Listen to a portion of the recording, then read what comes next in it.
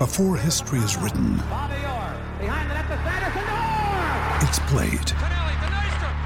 Before it's frozen in time, it's fought one shift at a time. Before it's etched in silver, it's carved in ice. What happens next will last forever. The Stanley Cup Final on ABC and ESPN Plus begins Saturday.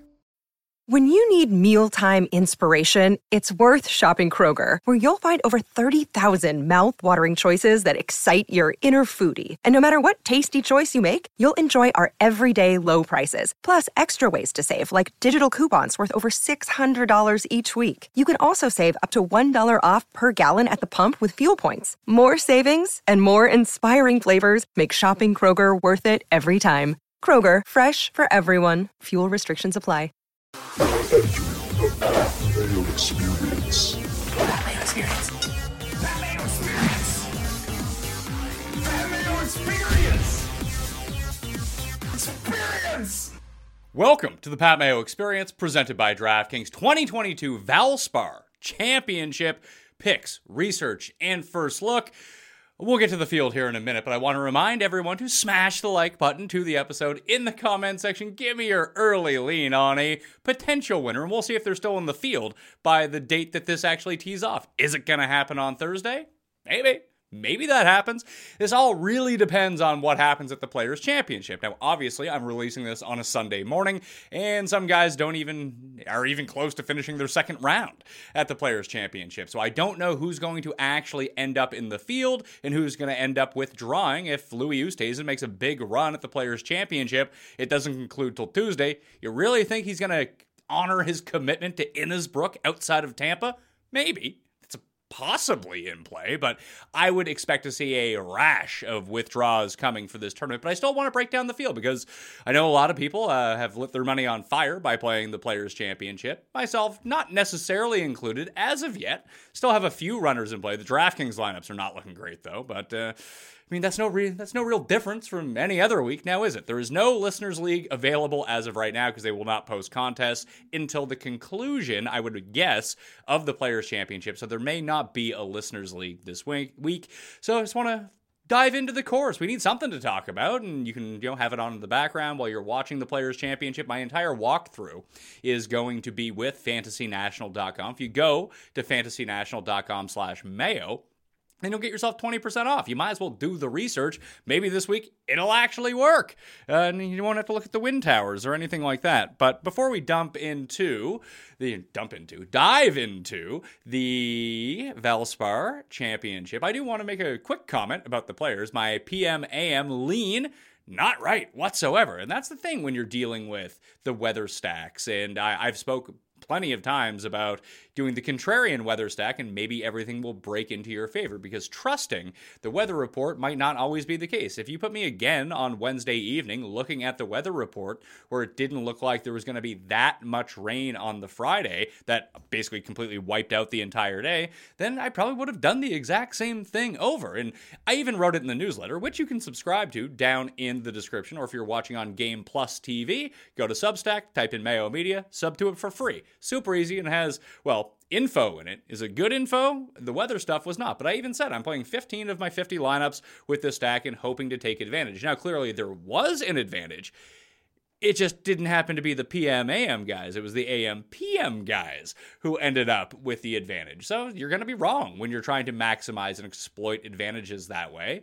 And then you just live and learn. Nelson Adcock actually threw something out on Twitter on Saturday, actually, that I thought was pretty apt. If you are tilting your face off because you've lost so much money at the Players' Championship, or you couldn't afford to do this, you legit shouldn't be playing. You got to be able to laugh some of this stuff off and know that every time that you enter one of these contests, weird stuff can happen. And you might be wrong for reasons that are out of your control. You may have taken your lean too far, pressed your advantage, and it didn't end up working out. Every time that you split 8s against a 6, you're not just going to get a 3, double for 21, and the dealer busts. It just doesn't work that way. Sometimes it doesn't work out into your favor. You tried to leverage your position, and it turned out to be wrong. That's okay. But if you found yourself being legit upset about the weather draw or having your guys go out in less than ideal conditions, you need to take a step back and say, is this really for me? Because you need to be able to wipe this off, just like the rain. Just wipe it off your brow, move on to the next week. There was no reason to overinvest into the players. Maybe you wanted to play the Millionaire Maker, sure. But your odds of actually winning that were minute to begin with, so I don't really know what everyone is so upset about. And it's just like the Hideki thing.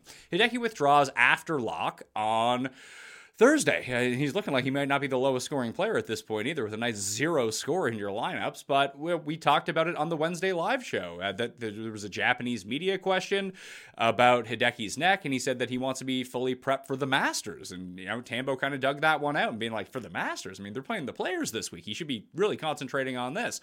I didn't have a ton of exposure to Hideki to begin with. That was enough for me to get off of it. It doesn't mean that he was going to withdraw or play poorly, but that was a decision I made. It could have worked out the exact opposite way, and I could have ended up with no Hideki, and Hideki wins the tournament. Like, we don't know these things in advance. You're just playing off guesswork.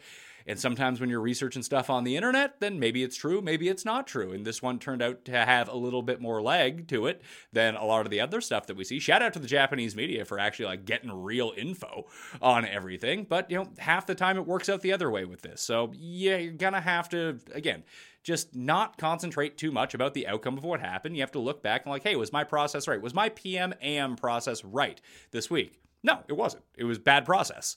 I wanted to exploit a weather advantage, and I picked wrong based on the information that I was looking at. Maybe it was good process because obviously there was an advantage. I was just unable to identify the proper advantage. Some people out there were able to see whatever radar towers that they were using. They saw that wind coming in and thought that, there's electricity in this weather, and those guys are not going to get on the course. When we knew that the wind was going to hit on Saturday, we saw that all week. We were just trying to pinpoint the guys that would be playing in those waves and try to not play those guys. And for me, in those 15 lineups, it worked out to be the opposite way. It happens. You're going to have to move on. If this really did tilt you, like I said, even if it means you have to stop watching the show because you don't like it so much, you protect your mental health with this and don't lose more than you can afford. And this is just supposed to be entertainment. I know it's not fun when you're not winning, but at the same time, to have it ruin your day and you're visibly upset about it, you need to take a big sip of calm down juice and reassess the situation. Now, let's try to dump some more money into golf at the Valspar Championship. What do you say? Let's talk about this field.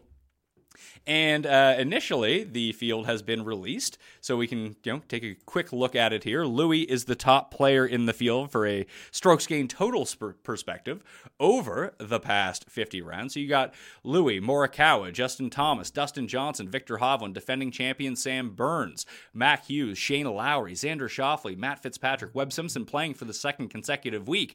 Was seemingly right at least round one about that one. Webb had the easiest possible conditions and fired a +3. So fading him, at least I got one thing right this week. Maybe Noren will win, or Burns will win. That would just be terrific news for all of us out there who were watching the show all week.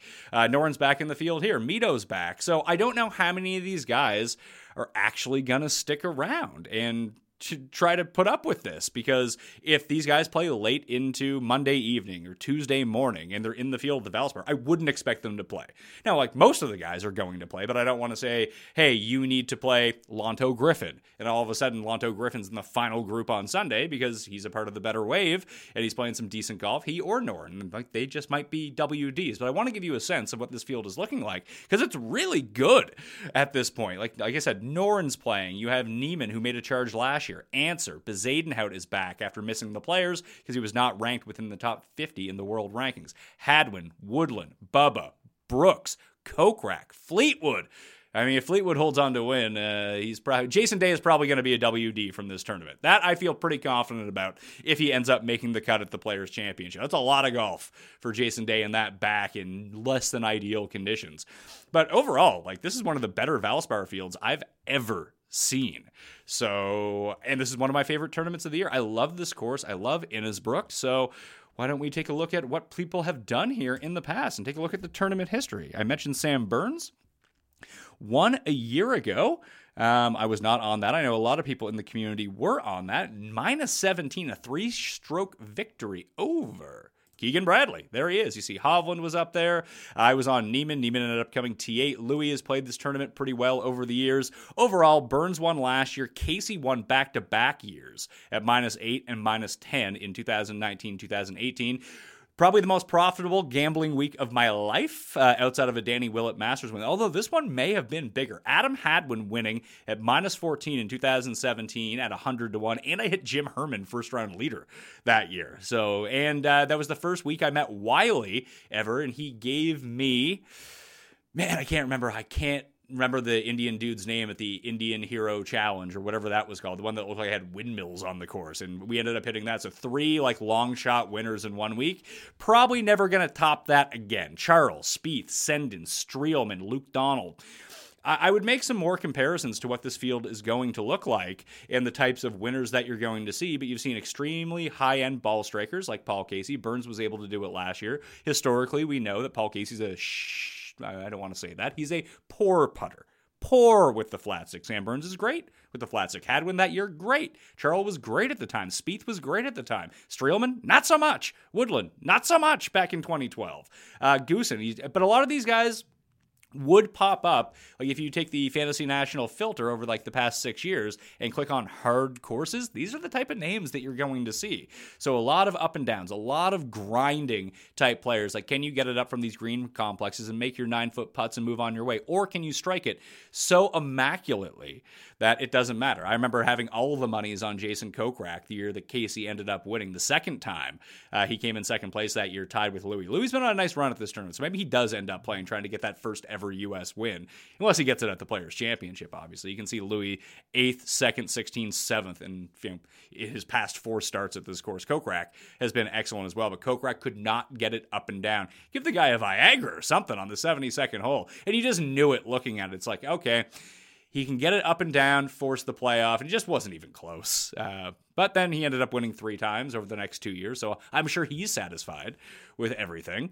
We can see the players overall who have played the best in this field in terms of strokes gained. Louis is the tops, even though Casey has won twice, but he's only played it the 3 times.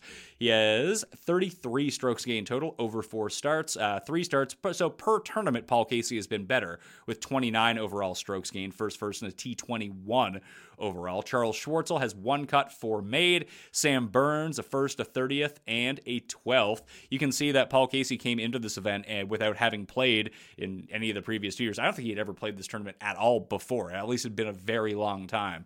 So you don't necessarily need to have a ton of course history here coming in. I would imagine the same thing. Hadwin missed the cut the year before and ended up winning the next year. Cantlay, that was the first big Cantlay sighting too. He had played Pebble Beach. It was his first real comeback into golf in 2017. This is where it became the running joke of Patrick Cantlay can't hit the ball out of the bunker whatsoever.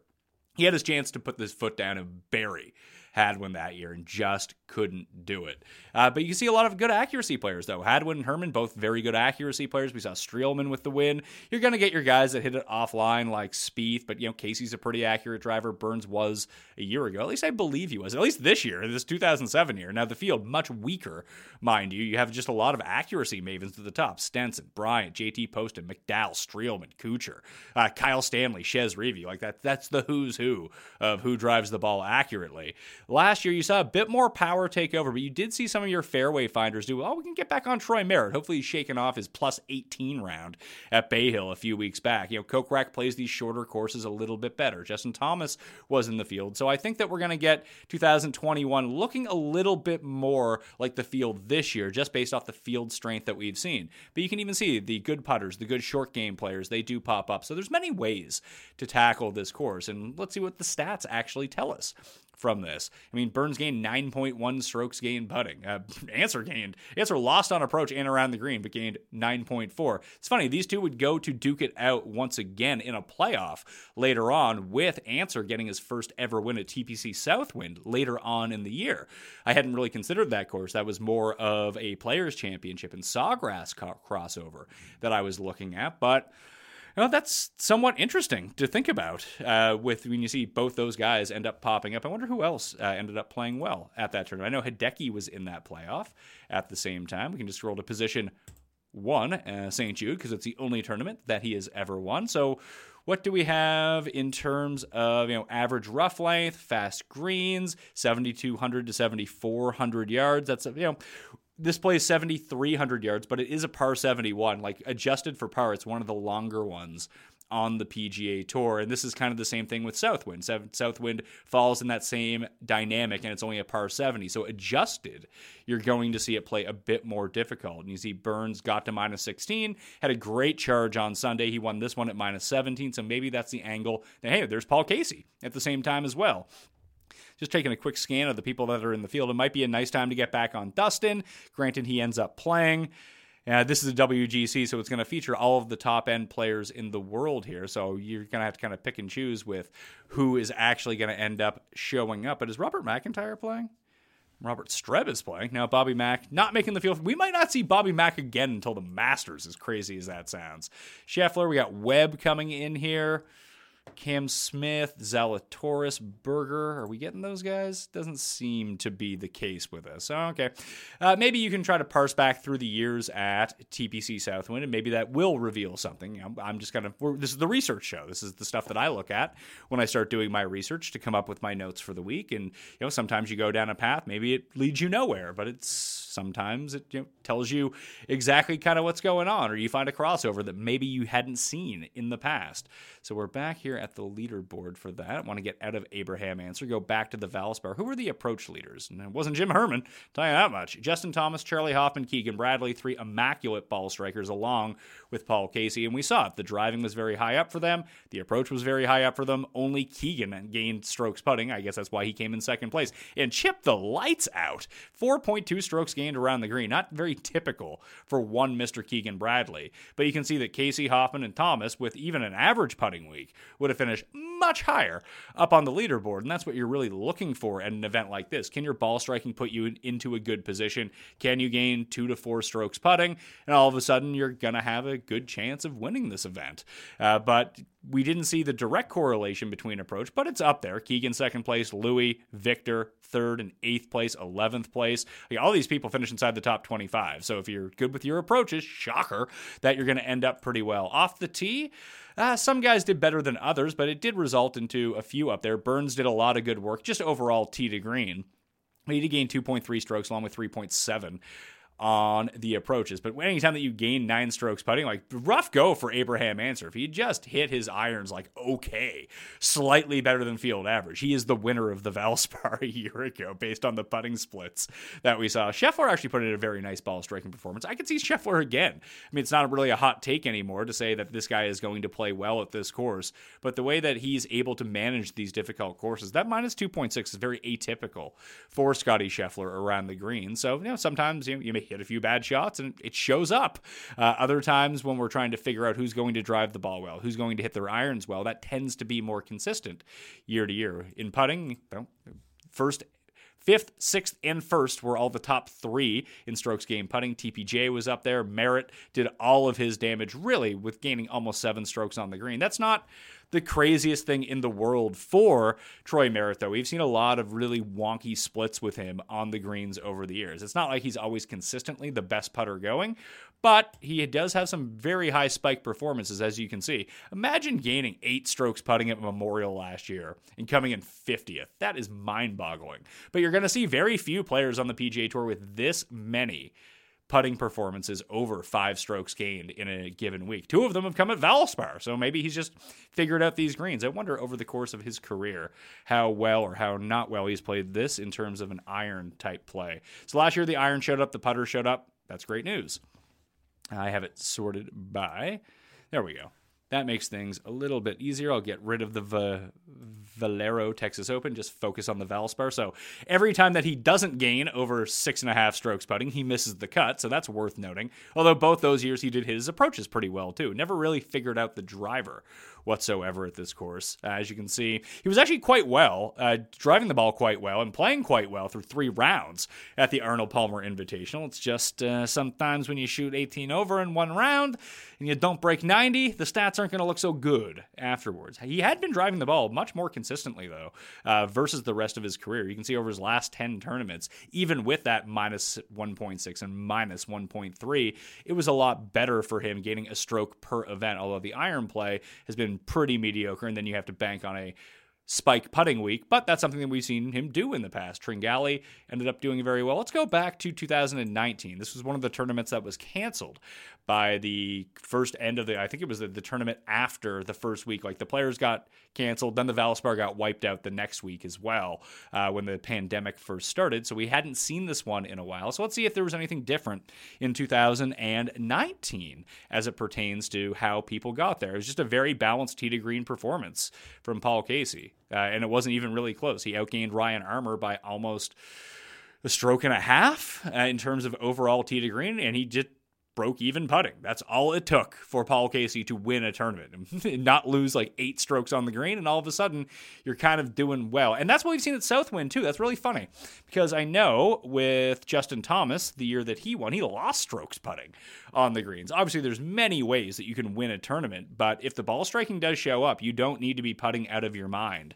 You can see Ryan Armour lost a stroke and a half, ended up coming in 6th. The Glove lost 2 strokes putting, came T13. Stenson and Knox both bled over a stroke and a half to the field. Rahm, it's funny, his irons weren't good that week. Did putt pretty well. So the total for strokes gained, we can just go to the top of the leaderboard. Casey, Louis, Kokrak. Louis and Kokrak tying for second. Sungjae and Bubba. That was a nice week for me because I think I had the each ways on Kokrak and Im because they were my 2 outright bets that week. And they both gained a ton with the irons. And I mean, they had basically the exact same games. 3.5 equally off the tee. 4.2 with approach. Kokrak couldn't chip, but he did make a ton of putts. So that did keep him into it for a very, very long time. In overall tee to green, let's see who else pops up there. Louis was up there that week and still gained a bunch putting. His chipping was immaculate. Between chipping and putting, he gained almost 11 strokes on the field, which is kind of insane to think about. Your approach leaders from the week: Stenson, Knox, Sean Stephanie. What a throwback.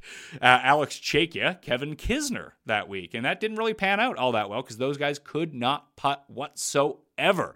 Because you need to match the putting a little bit. You can't be losing 7.2 strokes putting like our man Alex Chakia right here. But Casey was up there. Armour was up there. Kevin Tway lit it on fire and still missed the cut because he lost 4 strokes putting throughout 2 rounds. So you have the winner, 2nd place, 4th place, 6th place, 9th place, Luke Donald, Mackenzie Hughes. This might actually be a really nice Mac Hughes type place. He is in the field.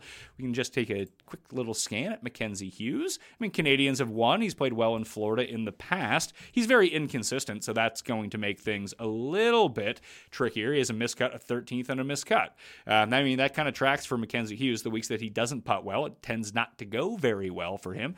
But you can see the high-end performances that he delivers. Again, he's a lot like Troy Merritt. Like, just look at the number of gigantic putting performances he has over the course of his career. And sometimes these difficult courses, if you're the guy who's making the 35-footers that week, that's going to go a long way. Plus, he tends to play windier courses, more difficult courses pretty well most of the time. Doesn't even guarantee him a made cut when you're the level of player that Mackenzie Hughes is. But you can see, like, his putting overcomes a lot sometimes. And it's not like he's played like poorly so far this year. Played like pretty well at Honda, like pretty even across the board.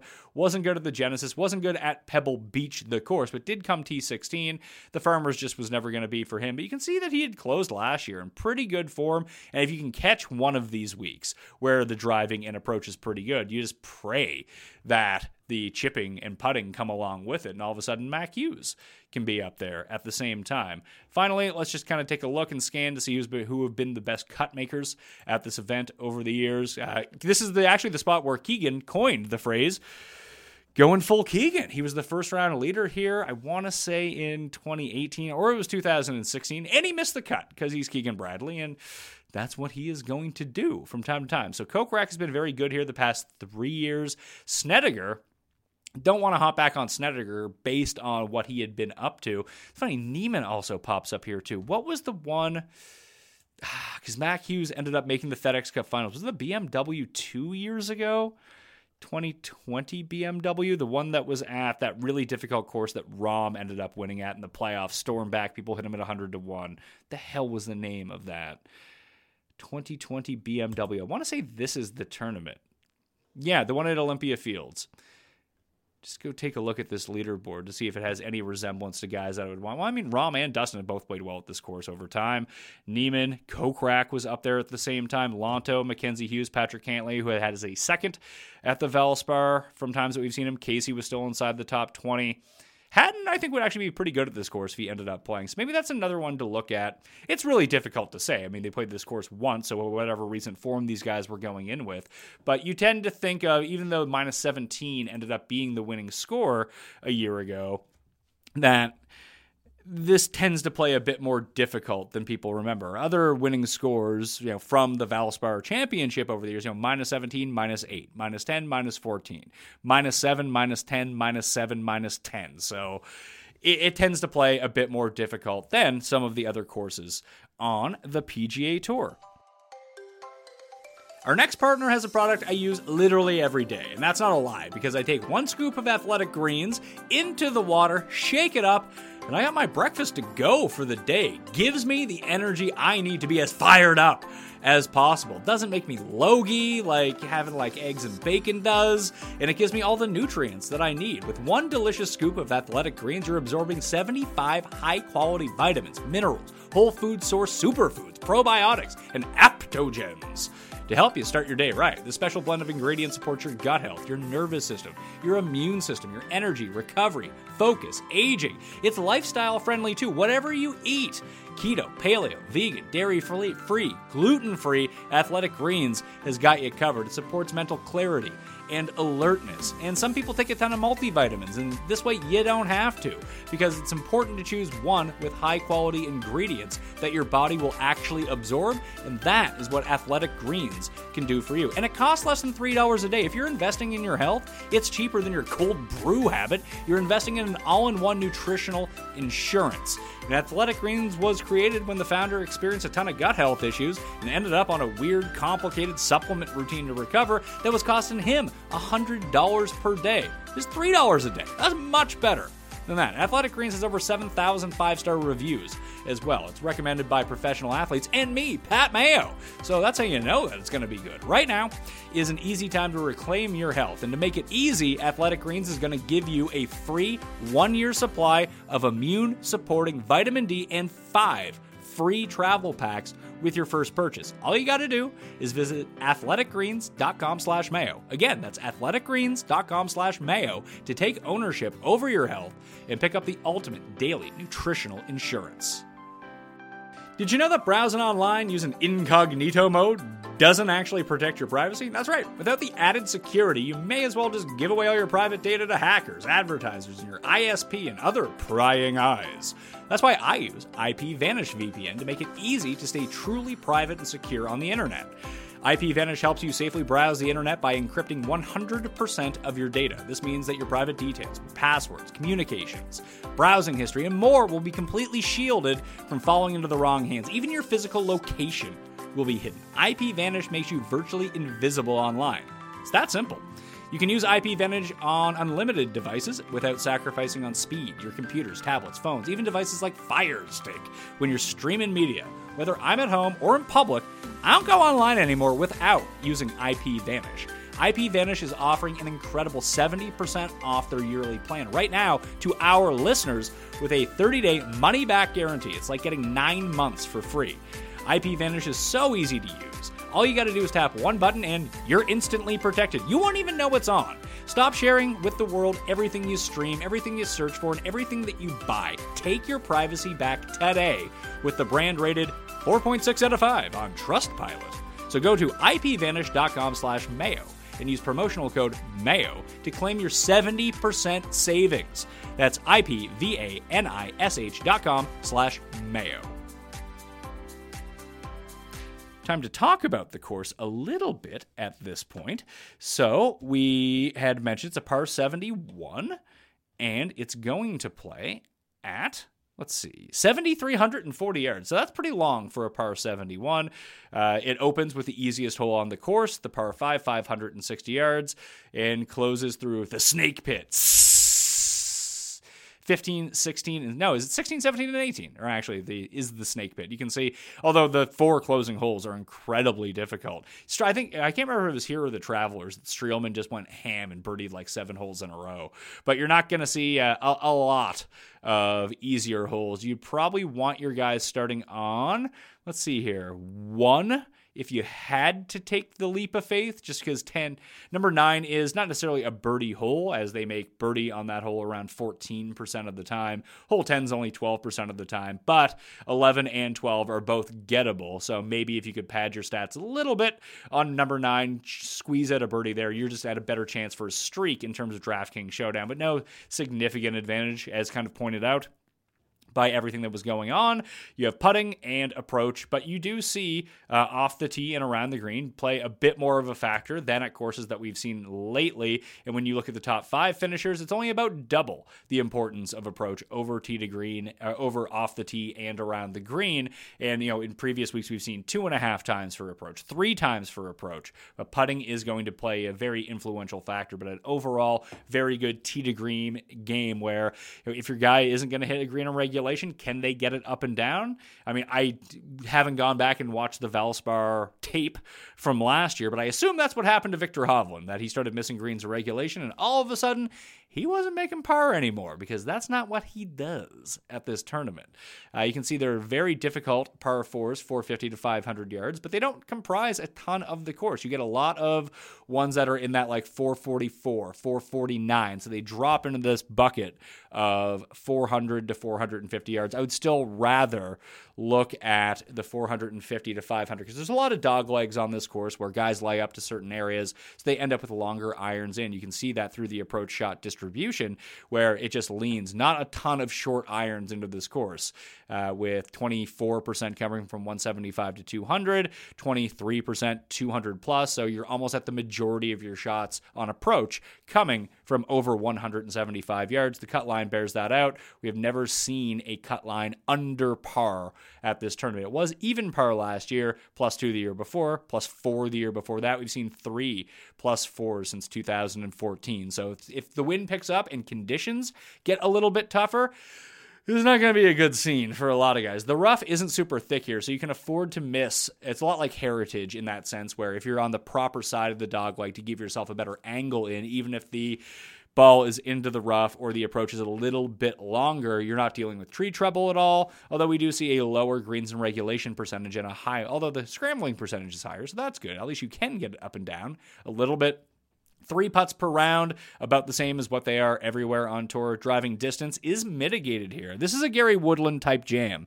This is looking back at it like when he won here in 2011, and you look at the courses where he's had success. It's not that he can't have success at long courses. We just saw him do that at the Arnold Palmer Invitational. However, where did he win a U.S. Open? At a short par 70 type course where he can hit those low stingers and increase his accuracy and hit his long irons really well. We know that he putts better on Bermuda than almost anywhere else. I mean, not that he's a great Bermuda putter, but he's not a travesty like he tends to be on bent grass at the same time. So driving distance is weighed down, and we see that it doesn't really increase accuracy much, but it does allow players to take some of the elements and the water out of play, keep the ball from going deep into the forest, and get to the right side of the fairway or rough so you can have a good angle on your approach shots. So that's what we're looking at overall for the course. In the past course conditions, you can see last year, the green speed was fast, the rough length was average, hitting fairways was difficult, but scoring wasn't difficult a year ago. That's why you saw that the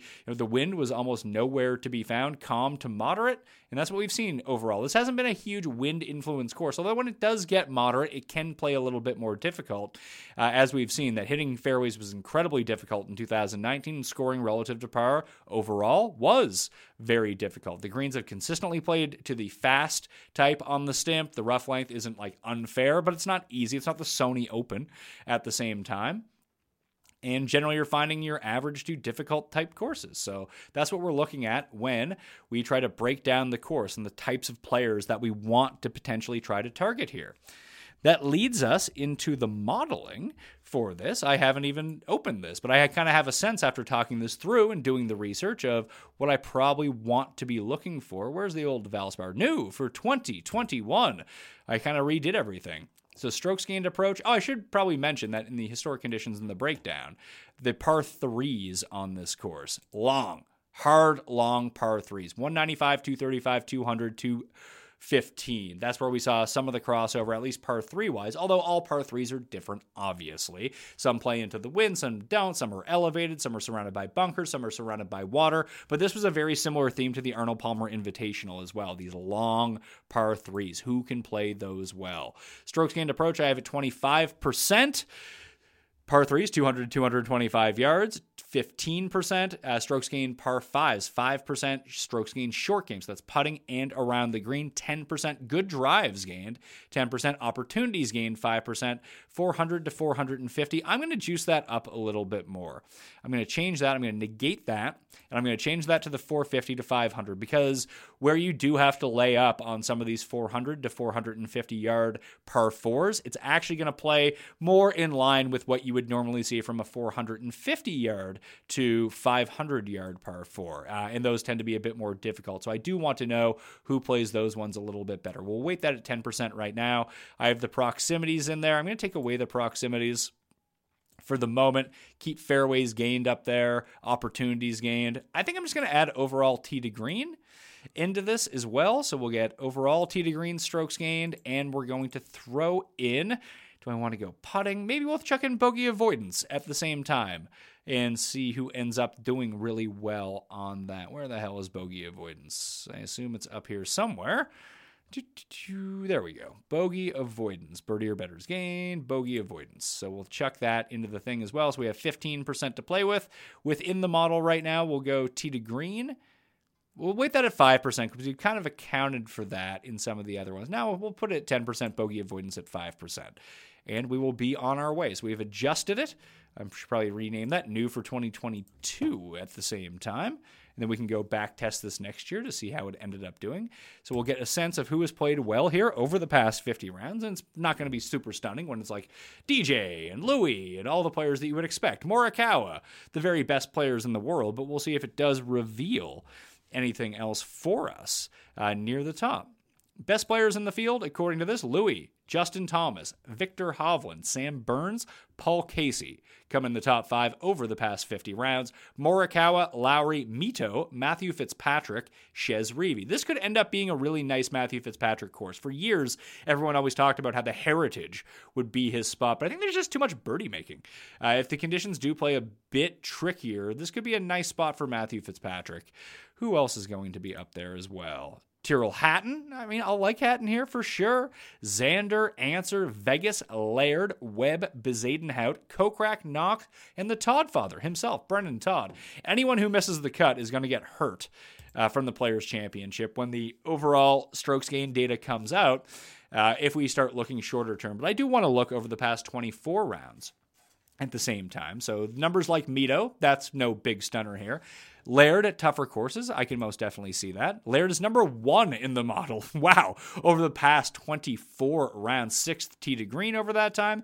Laird, Munoz, Percy, Cam Young are the top 5 in that scenario. Then you have Fitzpatrick, defending champ Sam Burns, former winner Adam Hadwin, Xander Schauffele, Bubba Watson, who's had some decent runs at this tournament over the years, which frankly blows my mind. It feels like it would need to be a tougher event for him to do really well, but let's go take the course history of old Bubba Watson. 13th, 4th in his past 2 starts. That was last year in 2019. Had not played it. The only other time he had played it was 2017. And lost a ton of strokes putting. He's putted really well on these surfaces. So maybe Bubba is someone to dial up, as he will probably miss the cut at the Players. I don't know how that's going to end up shaking out right now. Other guys that we're looking at now, Vic, Neiman, Putnam, Neesmith, Hatton. So I'm going to star Hatton. I like where he keeps popping up everywhere, and I do like him at more difficult courses.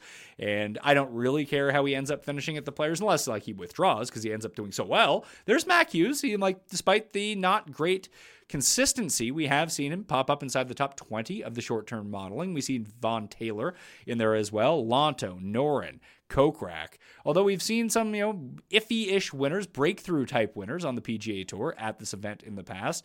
We're going back to Bezuidenhout once again. Hits a ton of fairways, avoids a bunch of bogeys, plays these long ones really well. I want to look at who does do the best on these 400 to 450 par 4s. Cam Young, Mito, Noren, Munoz, Hovland. Okay.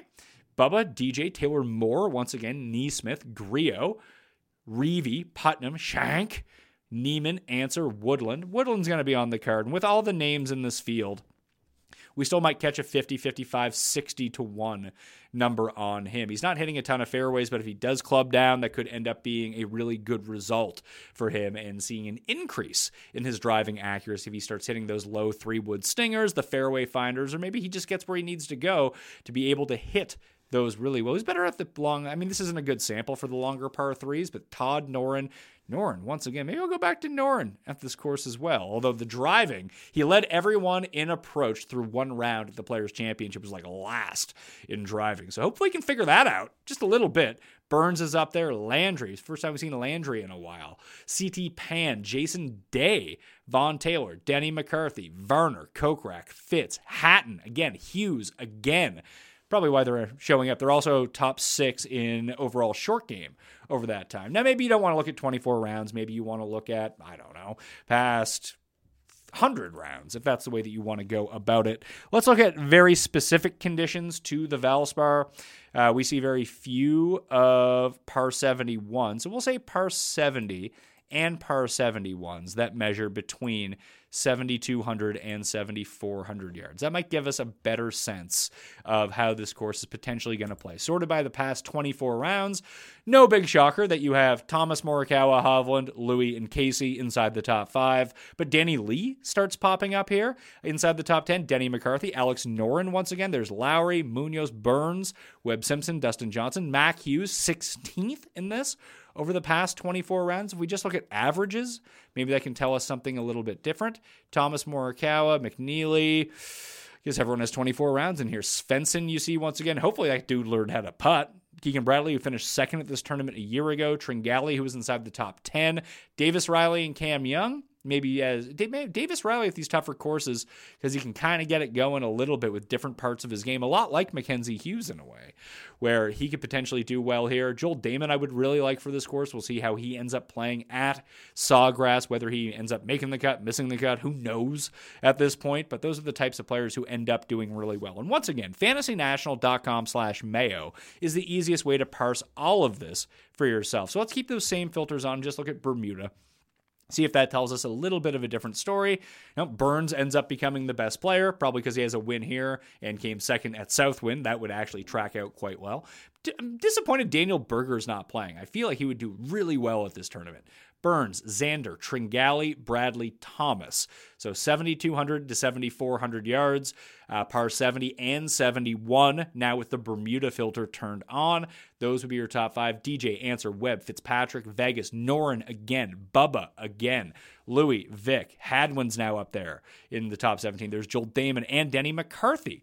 Once again, don't see a ton of Mac Hughes on this one. I wonder where Hughes ends up once we put that filter on. He's 41st now. Not terrible, because his odds are going to be super long. He's probably over 100 to 1 to win this tournament as long as these people stay in this tournament. Again, we don't know that that's necessarily going to happen. Kuchar has had some nice runs. So Lowry, Hatton, Mac Hughes, Damon, Hadwin, and Noren, Denny McCarthy all seem to be the super elites who continue to pop up no matter what stats that we end up looking at as we end up venturing through everything. I know that this is kind of weird to talk about without the Players' Championship being remotely close to being finished as of the time of this recording. But it's never too early to dig in and start messing around and hopefully find some sleepers. And once again, I hope everything turns out great for you at the Players' Championship. Like I said, I'm not devoid of runners right now. It's just that my very high-end plays, the Morikawas.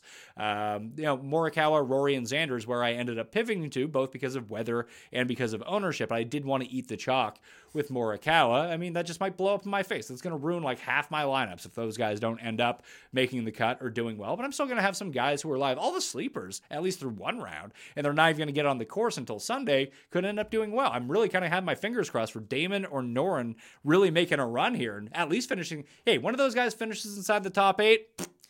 good enough for me to call it a victorious week, as I'll end up in the black for the week instead of the red, which would be super nice. Not so much on DraftKings, but as we're looking at it on the betting side of things, and if one of those wins, it's one of the best weeks I've ever had. So that would be fantastic news. Remember to smash the like button, sub to Mayo Media Network, and in the comment section, leave whatever. Help out the algorithm just a little bit. Rate and review the audio pod, and use fantasynational.com/Mayo to get your discount on all of that. I'll have more information. We're probably not going to record the betting show until Tuesday at the earliest. I do have a live NCAA tournament bracket pick show coming out on Sunday night. Myself, Cust, and Raza will have that. So there'll be plenty of content on both Mayo Media Network and the Pat Mayo Experience feed. Wouldn't leave you high and dry, but hey, I know people come for golf. They want some research in golf, and I hope this helped you out just a little bit, all right? I'm Pat Mayo. Thanks for watching. I'll see you next time. Pat Mayo Experience! Experience!